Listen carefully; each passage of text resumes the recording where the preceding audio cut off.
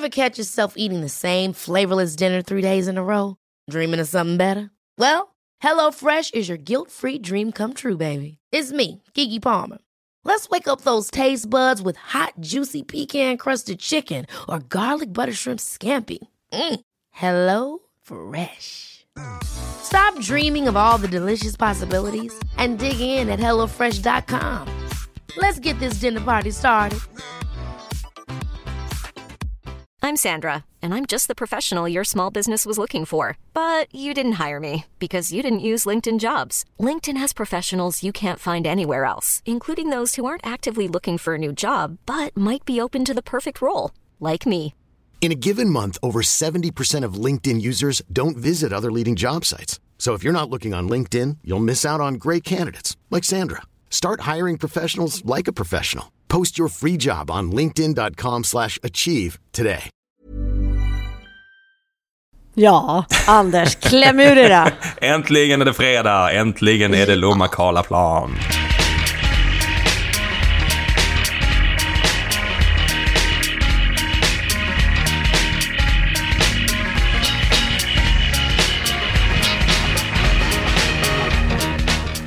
Ja, Denise Rudberg är på Karlaplan och var är Anders Delamotte? Anders Delamotte i Lomma, han går ingenstans. Jag passerar knappt postlådan just nu faktiskt, eftersom det är verkligen slutspurt på manuset. Så. Ja, så är det här. Ja. Och du har gått in i redigeringsläge, alltså så här, den stora övergripande redigeringen, eller har du kommit in på småpiller? Nej, jag är fortfarande i den stora, ändra i handlingen, den typen av redigering. Framförallt mycket flytta fram i det. För mig är det, jag tror jag sa det förra gången också, att det tar ett tag att skriva in sig och sen så gör det att det blir lite långt i början. Så det handlar om att liksom försöka flytta fram handlingen och komma igång lite tidigare med mig själva. Med the action, så att säga. Det är inte så, jag skriver ju slow crime, så det är inte så mycket action, men att man liksom kommer in i det lite fortare. Och det får ju konsekvenser, allt det där. Det är ju liksom så som ett domino. Det gäller att allting ska hänga med då när man flyttar det ett snäpp. Så det håller jag på med. Piljoxar. Och sen var jag var faktiskt utanför postlådan i fredags. Jag var på en jättetrevlig förlagsmiddag med mitt danska förlag i Köpenhamn. Modtryck, som de heter. Prova säga det 5 gånger. Modtryck. Ja. Och naturligtvis jag som sitter i en sån här laboratoriemiljö. Jag kommer ju hem med en massa virus och grejer från helt vanliga människor som alla tål, utom jag som sitter helt själv. Så jag har lyckats vara sjuk också ett par dagar den här veckan. Jättesynd om mig. Alltså, Henrik har börjat med någonting väldigt udda. Han dricker probiotika varje morgon. Något pulver som han förvarar i kylskåpet. Han är helt så här, klinisk med det här. Han bara går upp varje morgon så här, exakt samma tidpunkt, och så hör jag hur han börjar vispa det där i något vattenglas, och så häller han i sig det. Och det här ska tydligen vara jag vet inte, han äter inga vitaminer. Han är väldigt hälsosam generellt, men det här har blivit liksom hans religion nu. Så här om morgonen så hör jag ett vrål 6:15. Vad är mitt pulver? Vad fan hände? Liksom, ungefär som att nu har börjat brinna hela kvarteret. Men då var det Henrik som inte hittade sitt pulver. Och så då går han runt till alla barnen och bankar på 6:15 på morgonen. Bara, har du slängt mitt pulver? Och barnen vet inte om att det här pulvret ens existerar. Ja, och sen så fick jag så här, sms sen under förmiddagen att nej, jag tror att det var den och den, för den gled på svaret. Ungefär som att han har liksom idkat så här förhörsteknik med de här stackars tonåringarna. Det är som tortyr när man kastar upp tonåringar 6:15 en morgon. Fick du förklara för dem också? Så jag har blivit lite orolig om det hade bankat på dörren och skrikit, var fan är mitt pulver? Någonstans där på morgonen. Det hade jag känt. Bara det. Ja, vad är det för pulver han pratar om? Det visade sig att pulvret låg inkilat mellan 2 stycken så här charkförpackningar. Och sånt svider. När man liksom har hunnit bli riktigt förbannad på någon annan över att de har gjort av med ens grejer. Och så har man själv gjort av med den. Ja. Fast när jag konfronterar honom med det, då säger han så här: nej, det var säkert någon som hade tagit det och sen lagt tillbaka det bara för jävlas. Så jag tror inte riktigt att, nej. Är det brevbäraren nu? Där, eller sopbilen. Ja. Som sagt, när sopbilarna anfaller, det är ni trygga hemma hos familjen Delamotte. Hur gick bussturen förresten? Men då ska vi bara säga så här, det där probiotika låter rätt bra. Alltså så här, det handlar ju om att bygga upp de bakterier. Så det är kanske det du behöver hålla på. Du kanske behöver hitta ett sånt där pulver. Ja, kanske. Eller bara komma ut lite. Get out more, kan man säga. Ja, exakt. Bara så här, ta en lunch på stan. Liksom. Vänja mig vid andra människors, precis, ja. Det kan vara det. Det var så kul också för att jag var lite hunden och sådär och jag kunde knappt komma ur sängen. Hur ska det gå liksom? Det gick jättebra, hon var sympatisjuk. Hon låg bredvid mig, bredvid mig i sängen och suckade tungt så här bara. Vad synd det är om oss, Husse. Duktig. Ja, men då har hon i alla fall gått från att avsky dig när du hade lämnat henne hos veterinären. Nej, det har vi kommit över. Eller i alla fall hon. Jag har inte kommit över den, men hon har kommit över det. Ja. Men jag tyckte det var fint av henne att vara sympatisjuk. Ja, verkligen. Det är vackert. Det är kärlek. Inte försökte liksom säga att vi ska gå... Nej, ligg du kvar bara. Det här kommer att gå bra. Vi kommer att överleva. Och det gjorde vi. Ja, jag hade ju då busstur i Marianne Gidoffs fotspår i förra helgen och ska ha en till den här helgen också. Men förra helgen var det är fantastiskt trevligt. Alltså, först och främst så är det ju underbart att det är så många människor som ens vill orka lyssna på att jag åker runt och pekar på vad jag har haft ihjäl folk och var Marianne äter sina bullar och var Torsten går in någonstans och sådär. Alltså det är så små trivialiteter, fast det är fantastiskt trevligt. Och det är mysigt också att se att de som åker med på den här bussturen, de börjar lära känna varandra lite grann och hitta varandra. Och det är verkligen som att folk har en tydlig gemensam nämnare. Alla är Gidoff freaks. Är det liksom en tävlingssak också bland dem, vem som kan mest om Gidoff? Sådär. Nej, men det var ju inte den boken, det var ju den boken som nej, det har jag inte kommit till, men jag kanske ska göra det nästa gång. Köra eller i alla fall nästa år, ett Gidoff-quiz. Ja. Det vore inte så dumt faktiskt. Men det är ett par stycken som har varit med alla 4 åren. Och det är ju veteranerna liksom. Ja. De sitter alltid längst fram i bussen också. Det är jättegulligt. Men det som var så himla roligt, vi hade ju då bestämt att vi skulle åka ut till Djurkyrkogården som är en av brottsplatserna i alla böckerna.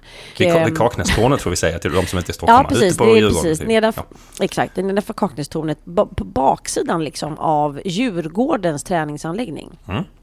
Och vägg i vägg med en skjutbana som jag tror att du är lite familjär med. Ja, där har jag minsann varit och skjutit en hel del gånger. Och men det är inte längre en skjutbana utan den stängdes ner för kanske 10 år sedan. Men faktiskt så var det fram till dess så sköt man skarpt där ute. Så när jag var ute och gick med hunden, då fick man ducka liksom. Ja. Men den här djurkyrkogården var ju liksom, den blev ju till helt organiskt. Det var någon som det var en kung som kände för att gräva ner sin häst som han tyckte så mycket om. Så då valde han den här platsen och sen efter det så har folk börjat liksom gräva ner sina djur där ute.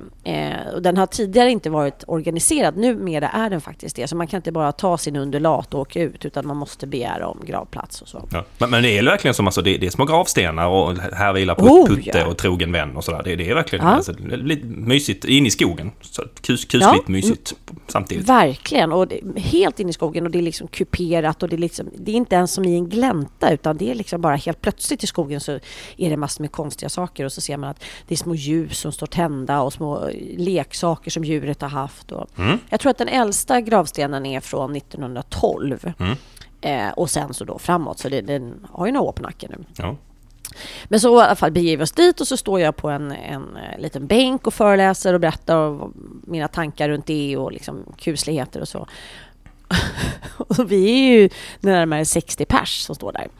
Och lite längre bort i skogen så kommer faktiskt två av mina barndomsvänner som är ute och går med sin hund. Och de tänker så här, shit vad folk det är på Djurkyrkogården. För de går den här slingan varje dag. Det måste vara någon jätteviktig hund som begravs. En väldigt stor hundbegravning. Men varför skulle det annars vara en folksamling med Djurkyrkogården? Det måste vara någon dokusåpa-människa som begraver sin chihuahua eller något sånt. Ja. Det var så väldigt roligt. Sen, vi mötte faktiskt en dam som kom emot oss när vi gick tillbaka sen mot bussen och frågade vad är det här? Nej men vi är så här döda djurs sällskap. Vi tittar på döda djur och så dricker vi lite vin. Okej. Och så gick jag därifrån. Det var ganska roligt. Du planterar de döda djurens sällskap. Ja. Vi har jävligt morbid humor har vi. Ja, vi är lite udda faktiskt. Ja. Jag har faktiskt också använt i Bass, min andra bok på slutet där, så är man ute på Djurkyrkogården. Så jag har också utnyttjat den platsen. Den brukar vara med på när man har sådana okända platser i Stockholm. Brukar den dyka upp när man ska upptäcka sådana lite speciella ställen. Så det kan man ju rekommendera. Men jag tror att det finns utsatt på en hel del kartor så man kan ändå söka sig och åka dit. Spännande plats. Jag tänkte på en annan grej med de här bussresorna. Jag såg för några år sedan var det på Babel om Jan Mårtensson. Det finns ett litterärt sällskap, Jan Mårtensson-sällskapet tror jag det heter. Homan-sällskapet, tack för att du har bättre koll. Och de har ju så här årliga möten där Jan själv är med. Och vår store författare, tror jag de kallar det, BSF. Och då hade de ett quiz på Jans böcker då, där han själv fick vara med också, men han vann inte. Han var inte, jag tror inte ens han blev tvåa faktiskt, utan hans läsare hade mycket bättre koll på hans universum än han själv hade. Det är lite intressant. Ja, men alltså, det där tänker jag ofta på. För nu, nästa år så firar ju Jidolf 10 år. Och jag firar ju faktiskt 20 år som författare. Men alltså, om någon skulle sätta ett quiz på mig på första Jidolf-böckerna, jag skulle inte minnas mycket. Nej. Och det är inte så konstigt, för man är ju inne i den senaste boken och oftast ju. Det är ju har lagt de andra lite bakom sig. Skulle du minnas dina första, alltså Games-serien till exempel? Alltså, överlag sådär, men alltså okej, men inte i detalj. Och det händer ju fortfarande att det kommer läsare som säger, ja, det var det som hände där. Och så, du får påminna mig lite där, alltså kapitel 7, du måste vara lite mer precis här.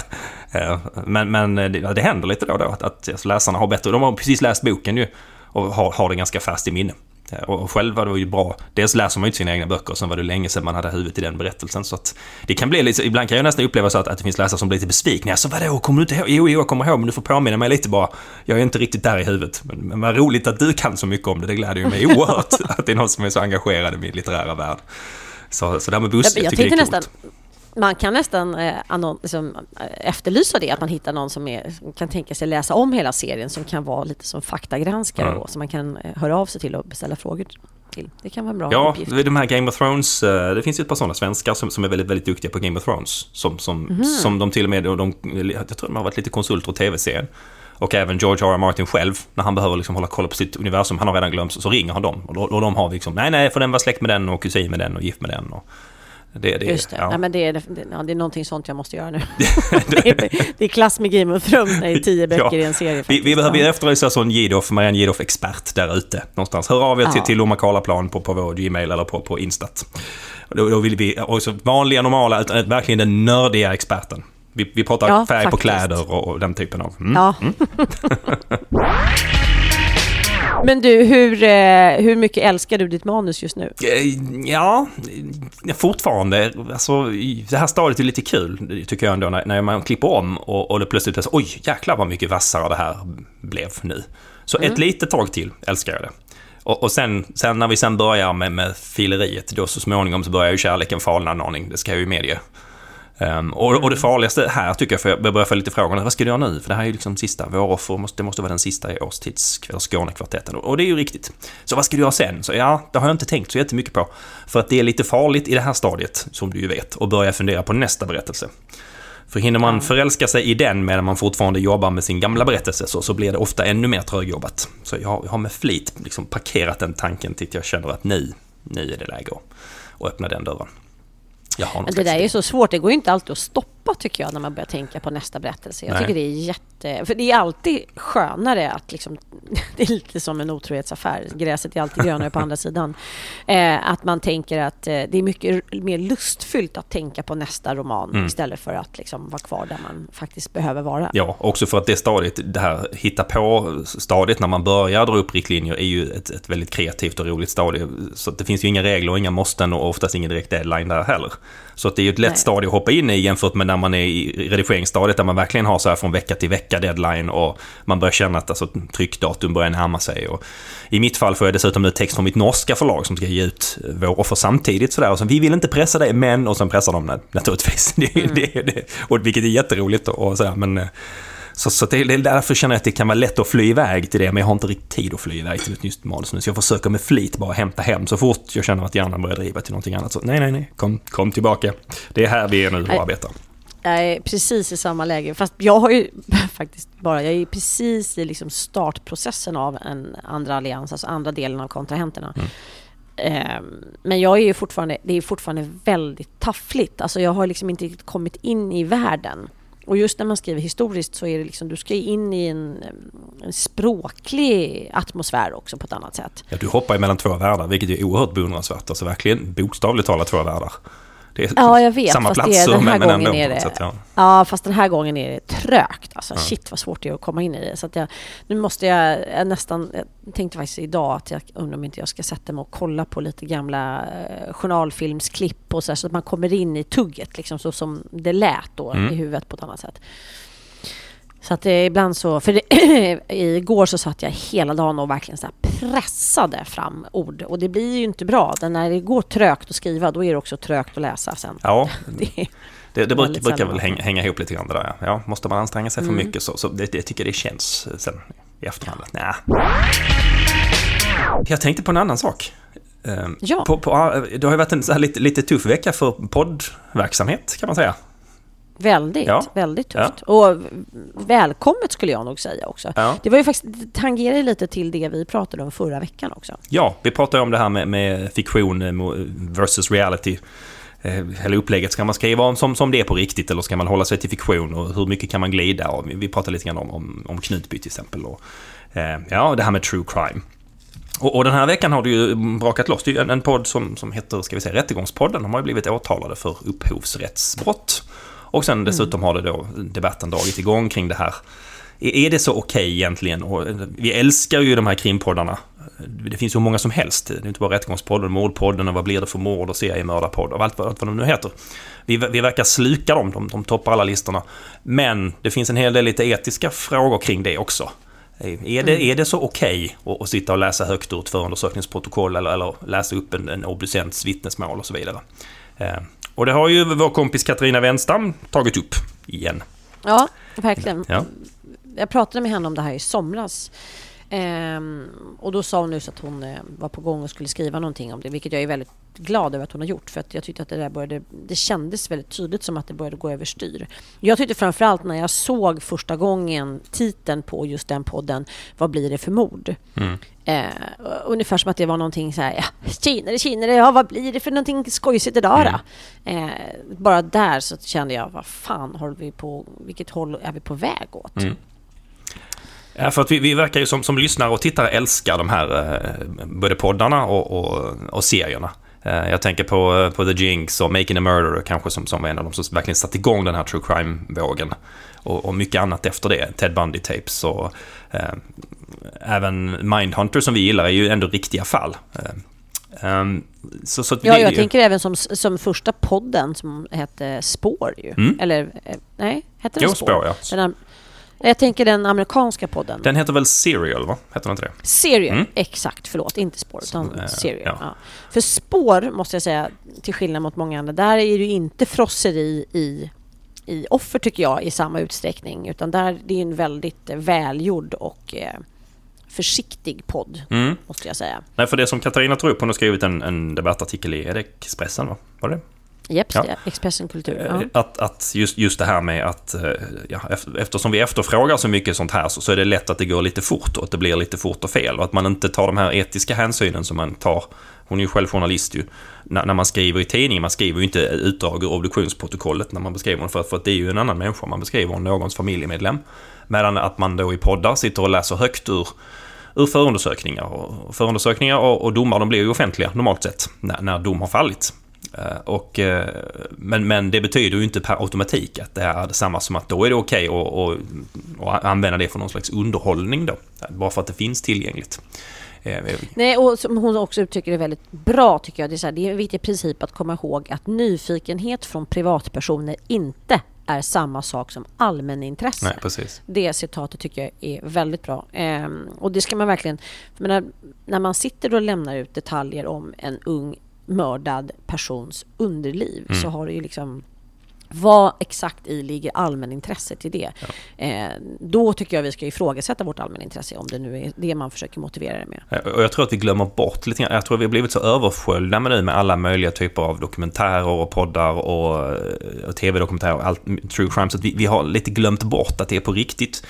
På ett sätt tror jag man vet det, men på ett annat sätt har man glömt bort att det är riktiga människor någonstans, att det fortfarande finns anhöriga, att man inte vill ha det återuppspelat eller för den delen sålt som någon slags underhållning, ens familjetragedi. Och jag kan tycka det själv också, för jag är också ganska förtjust i det, men att man backar hem och tänker att okej, det här är på riktigt, det här är faktiskt förfärligt ur många aspekter och det finns en hel del etiska hänsyn att ta här. Som jag tycker Katarina lyfter fram väldigt bra också i artikeln.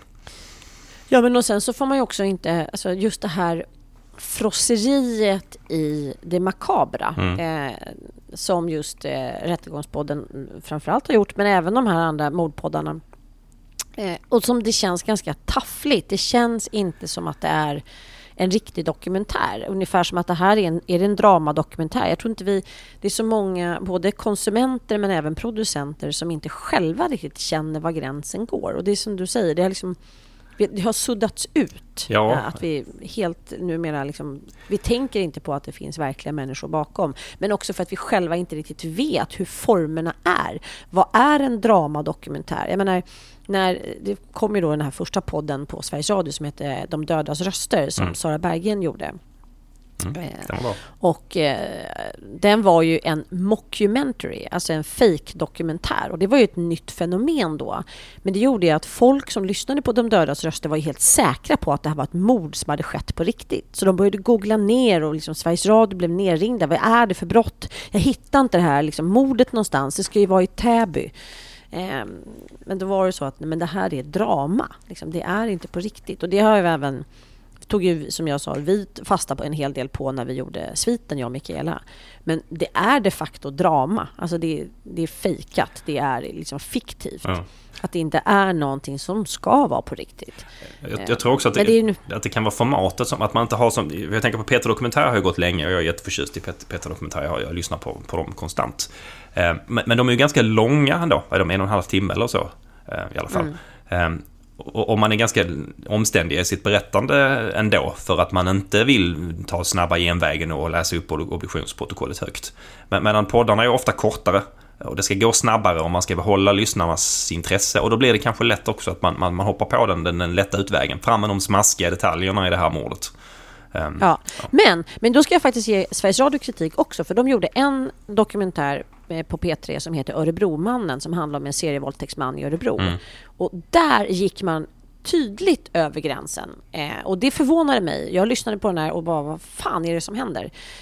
Och det är framförallt en beskrivning när offret berättade jag-form i form av en skådespelare som läser upp. Och nu känner jag skådespelaren, hon är fantastisk. Ingenting faller på henne, utan det här är faktiskt producenterna bakom. Men då är man väldigt liksom, initierad i detaljerna och explicita detaljer om hur hon tog av sig trosorna och inte, och hur de slets av och exakt hur våldtäkten gick till. Och alltså, det är ett vittnesmål av en verklig människa som man dramatiserar. Och det tyckte jag var så här, det här är inte Sveriges Radios uppgift, tycker jag.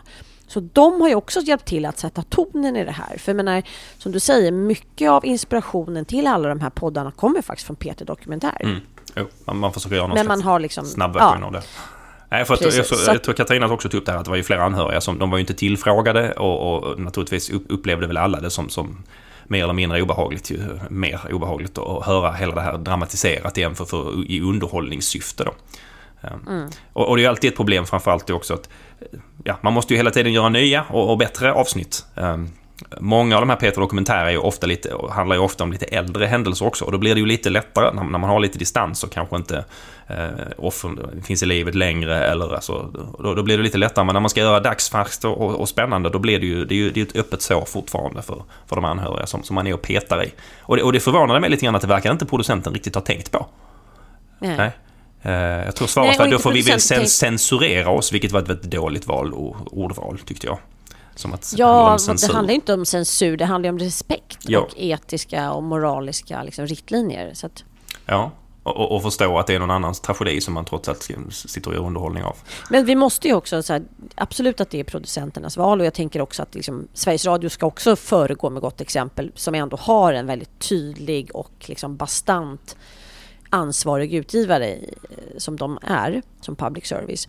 Men jag tänker också att vi som konsumenter måste någonstans ifrågasätta, så är det så att vi ska sitta och lyssna på det här snasket? Ska vi sitta och lyssna på en obduktionsrapport av en 16-årig skändad kvinna? Hey, it's Danny Pellegrino from Everything Iconic. Ready to upgrade your style game without blowing your budget? Check out Quince. They've got all the good stuff, shirts and polos, activewear, and fine leather goods, all at 50 to 80% less than other high-end brands. And the best part? They're all about safe, ethical, and responsible manufacturing. Get that luxury vibe without the luxury price tag.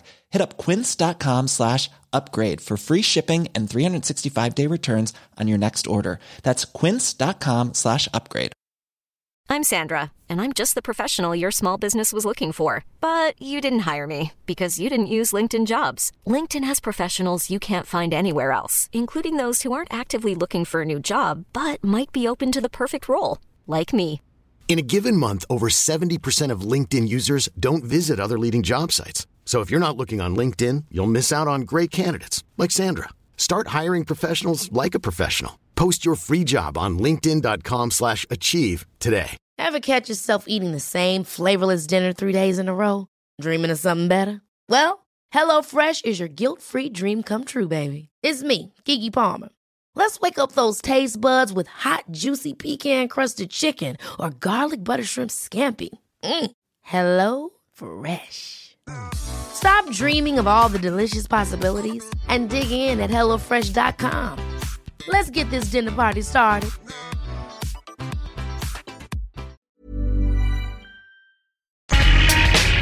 Alltså jag tror att det hänger ihop med det här med att också att som vi pratar om att det kommer så mycket. Vi har så lite tålamod.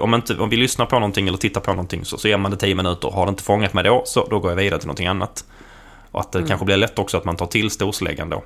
För vi ställs ju lite inför samma sak när vi skriver. Både du och jag skriver håller oss till fiktion. Du har gjort mycket research och skriver om riktiga händelser, men du håller ändå till fiktiva huvudpersoner. Och jag håller med helt fiktiv. Och det är lite samma frågeställning man har där. Samma sak när man skriver true crime, när man tar en riktig berättelse som Knutby till exempel nu, som vi har haft uppe. Hur ställer man sig till i förhållande till gärningsman och offer? Och det blir ju väldigt lätt att det blir ett väldigt fokus på gärningsmannen, för det är det intressanta att få reda på liksom, hur galen var den här personen. Och sen använder man offret för att skildra den här galenskapen. Och så blir liksom offret bara en rekvisita eller så i hela berättelsen.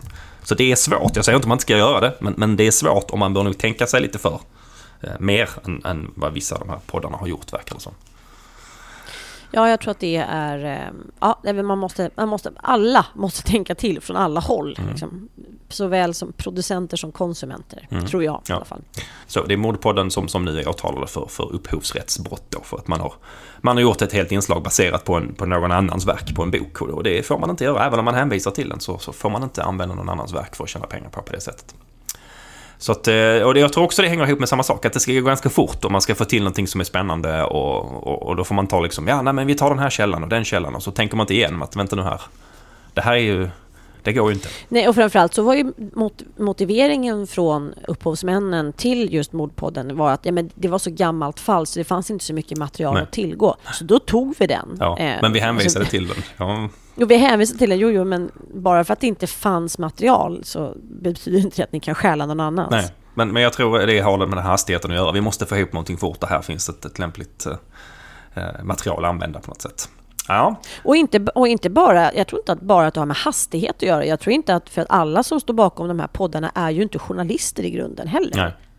Jag är inte journalist till exempel i grunden. Jag har ingen journalistisk utbildning överhuvudtaget. Och jag tror det är väldigt få av de här poddarna som produceras som är gjorda av journalister. Nej, precis. Man har inte riktigt koll på både den etiska övervägandena och de rent rättsliga också för den delen, vad det gäller upphovsrätt och den saken. Ja, spännande vecka för poddar. Jag tror att det kommer i alla fall bli en liten allmän uppryckning på den fronten, hoppas jag. Ja, för jag tänkte jag kolla på 10 topplistan nu på alla poddar i Sverige, och då är 8 stycken på topp 50 handlar om bestialiska mord. Liksom. Och framförallt så var det någon som heter Seriemördarpodden. Det är någon man som står med en kladdig röd handsklädd hand. Ja. Och så ser han lite så här glad och tokig ut, ungefär som en liksom referens till Dexter. Och då sa jag, fast det här är ju verklighet liksom. Alltså, och då undrar jag så här, vem ställer ens upp på en sån bild? Ja, det kan man ju verkligen fråga sig. Nej, och det är skillnad, och det är stor skillnad på, vi lever ju också på mord och brott, men vi hittar på dem. Vi lämnar inte efter oss sörjande anhöriga och grottar ner oss i någon annans tragedi på det sättet.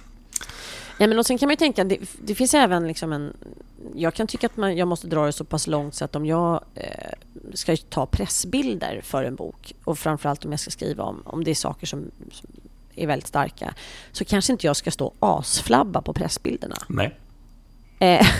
Nej. Men visst, det kan man göra, och man kanske kan le försiktigt eller något sånt, inte vet jag har ingen aning, men det är liksom, det finns också så här gränser vad men det är många av de här förflyttningarna som jag tror är liksom lite, det kommer komma till oss. Nu såg du vad årets julklapp kommer bli? Nej, berätta. Mobilasken. Eller mobillådan. Lådan eller asken där vi ska lägga våra mobiler när vi kommer hem, för att inte ständigt ha dem in your face. Okej. Ja. Där ser man. Och det ska vara en speciell låda som säljs. Alltså, nu ska jag säga så här, jag läste det här. Det kanske är så att det inte ens är annonserat. Det kanske bara var ett förslag. Men jag tog det direkt till mig och tänkte att perfekt upplägg. En sån ska vi ha. Ja. Nej, men och det är väl det att liksom, precis som i det här, att det gäller att hitta gränser för vad som är okej och inte. Det var mer det jag var inne på. Liksom. Jag tror också att det hör ihop med att på något sätt all tid man har där man inte jobbar eller umgås med familj, eller att det är underhållningstid numera.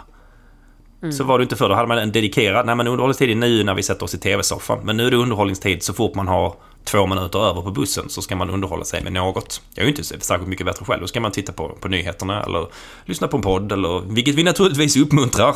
Men samtidigt så ställer det ett oerhört krav på att det måste hela tiden finnas underhållning ute som passar oss och som lockar oss och som omedelbart har någon slags anslag. Ja, och där måste jag säga, som Peter Dokumentär, som har haft en väldigt bra uppgift, nämligen att de har varit folkbildande. För det var ju inte så att alla poddar på Sveriges Radio handlade om ond, bråd, död, utan det var ju faktiskt också om nutidshistoria väldigt mycket. Allt från liksom stora politiska förvecklingar till liksom världshändelser.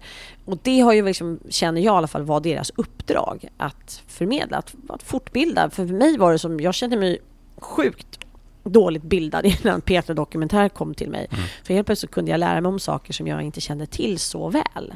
Till exempel Boforsaffären eller koppling eller Geijeraffären eller vad det nu var. Sånt som jag hade hört talas om och hört liksom fragment ifrån, men inte kände till liksom särskilt väl.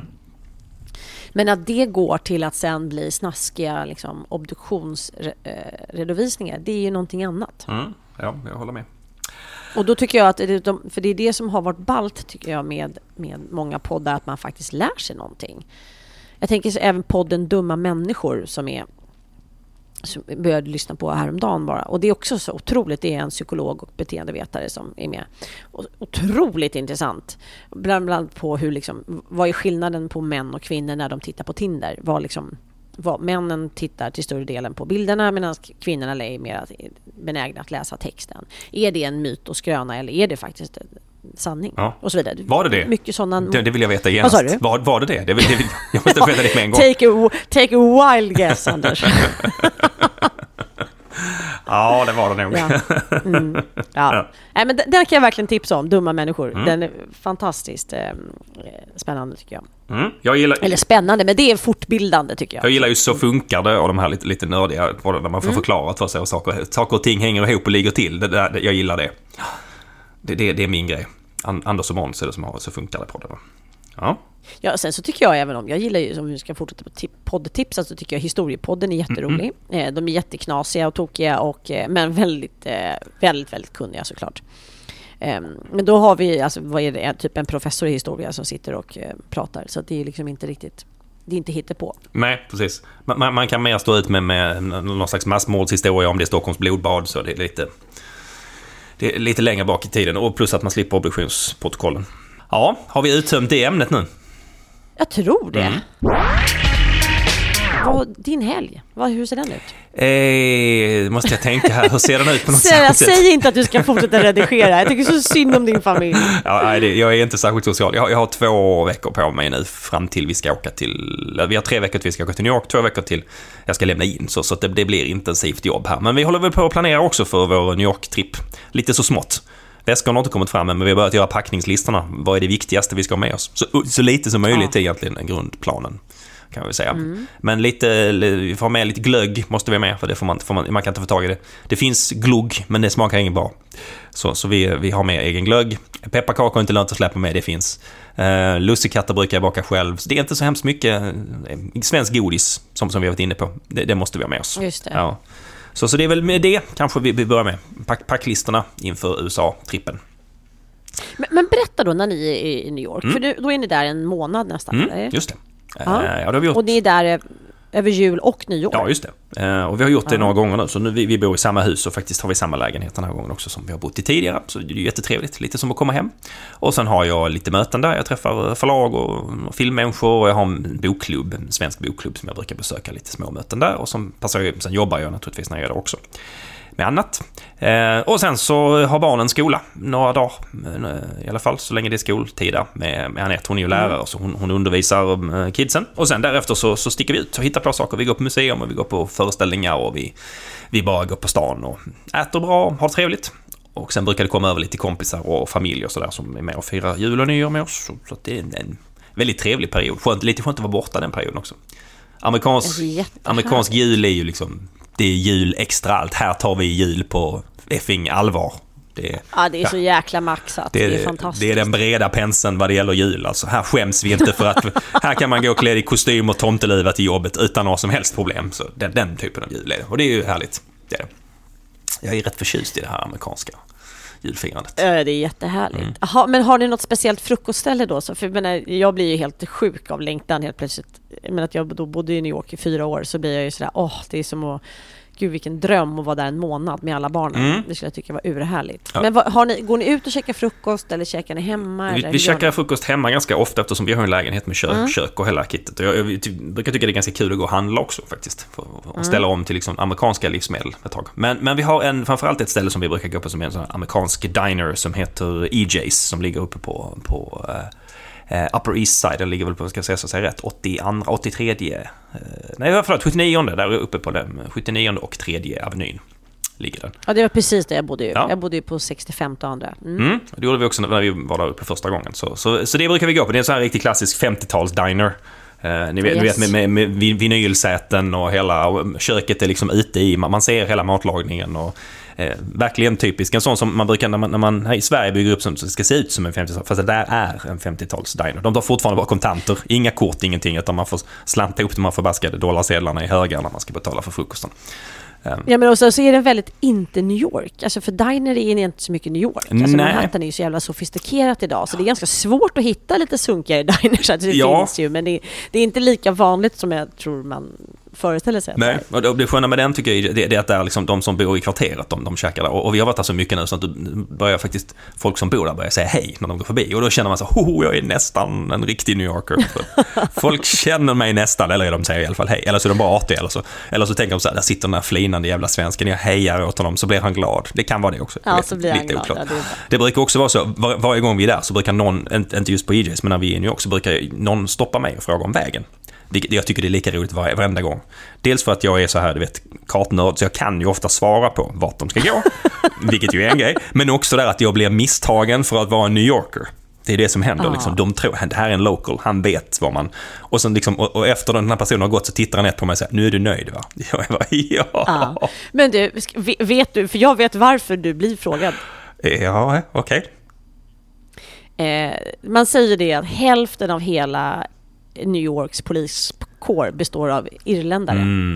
Okay. And you look Irish, man. Jag ser ut som en irländsk New York. Det blev faktiskt inte sämre, och jag trodde du skulle paja hela historien för mig, men det blev bättre. Det blev nästan bättre nu.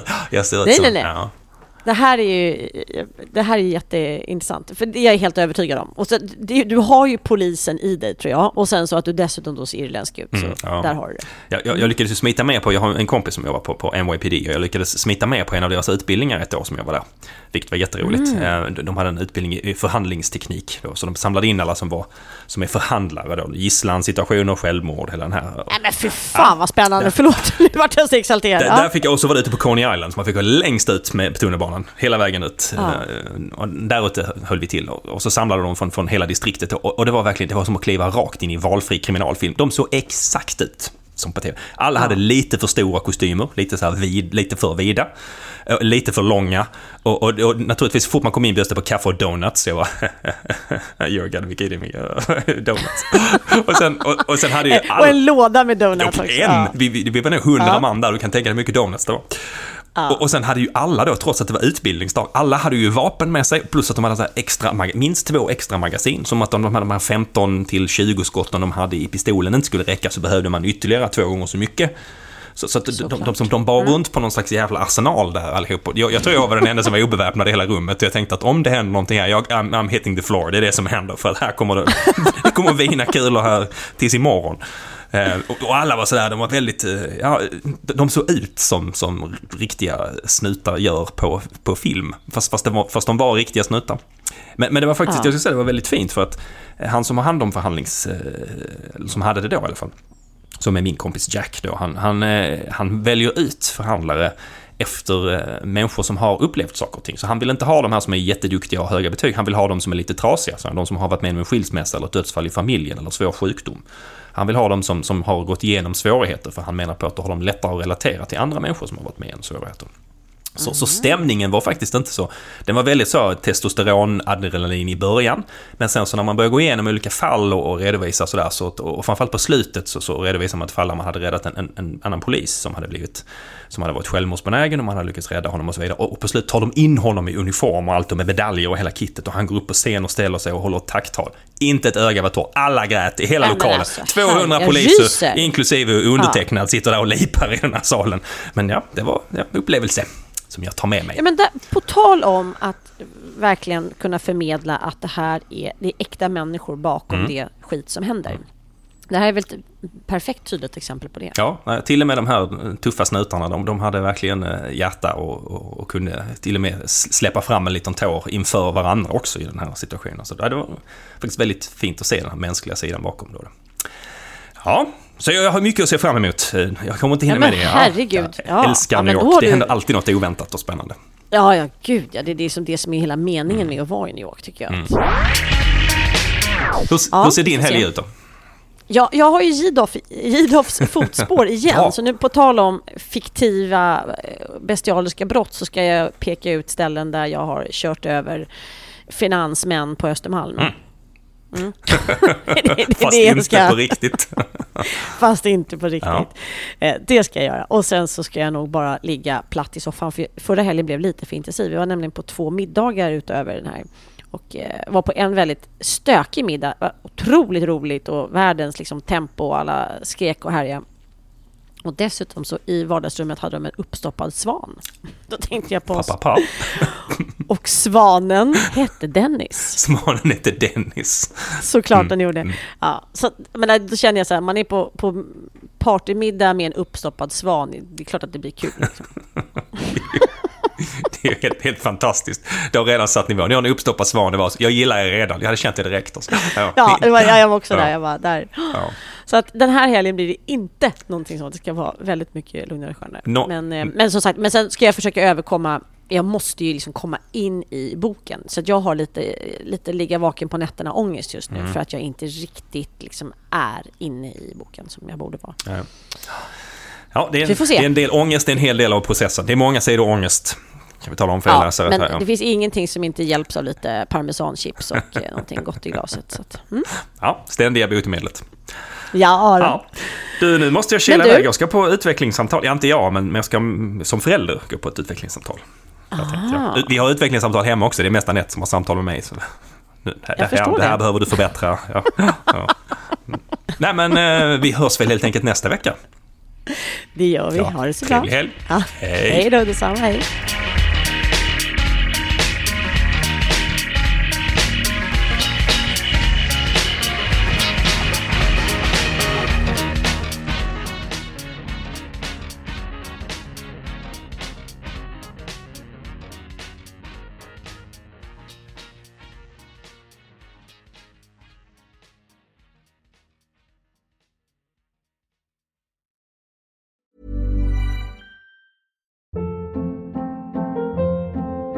Hold up.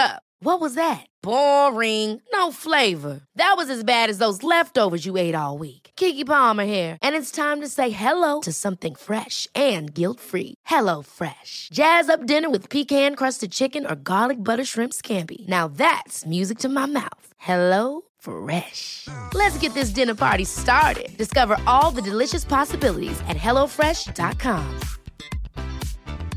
When it comes to your finances, you think you've done it all. You've saved, you've researched, and you've invested all that you can. Now it's time to take those investments to the next level by using the brand behind every great investor, Yahoo Finance. As America's #1 finance destination, Yahoo Finance has everything you need, whether you're a seasoned trader or just dipping your toes into the market. Join the millions of investors who trust Yahoo Finance to guide them on their financial journey. For comprehensive financial news and analysis, visit yahoofinance.com, the #1 financial destination, yahoofinance.com.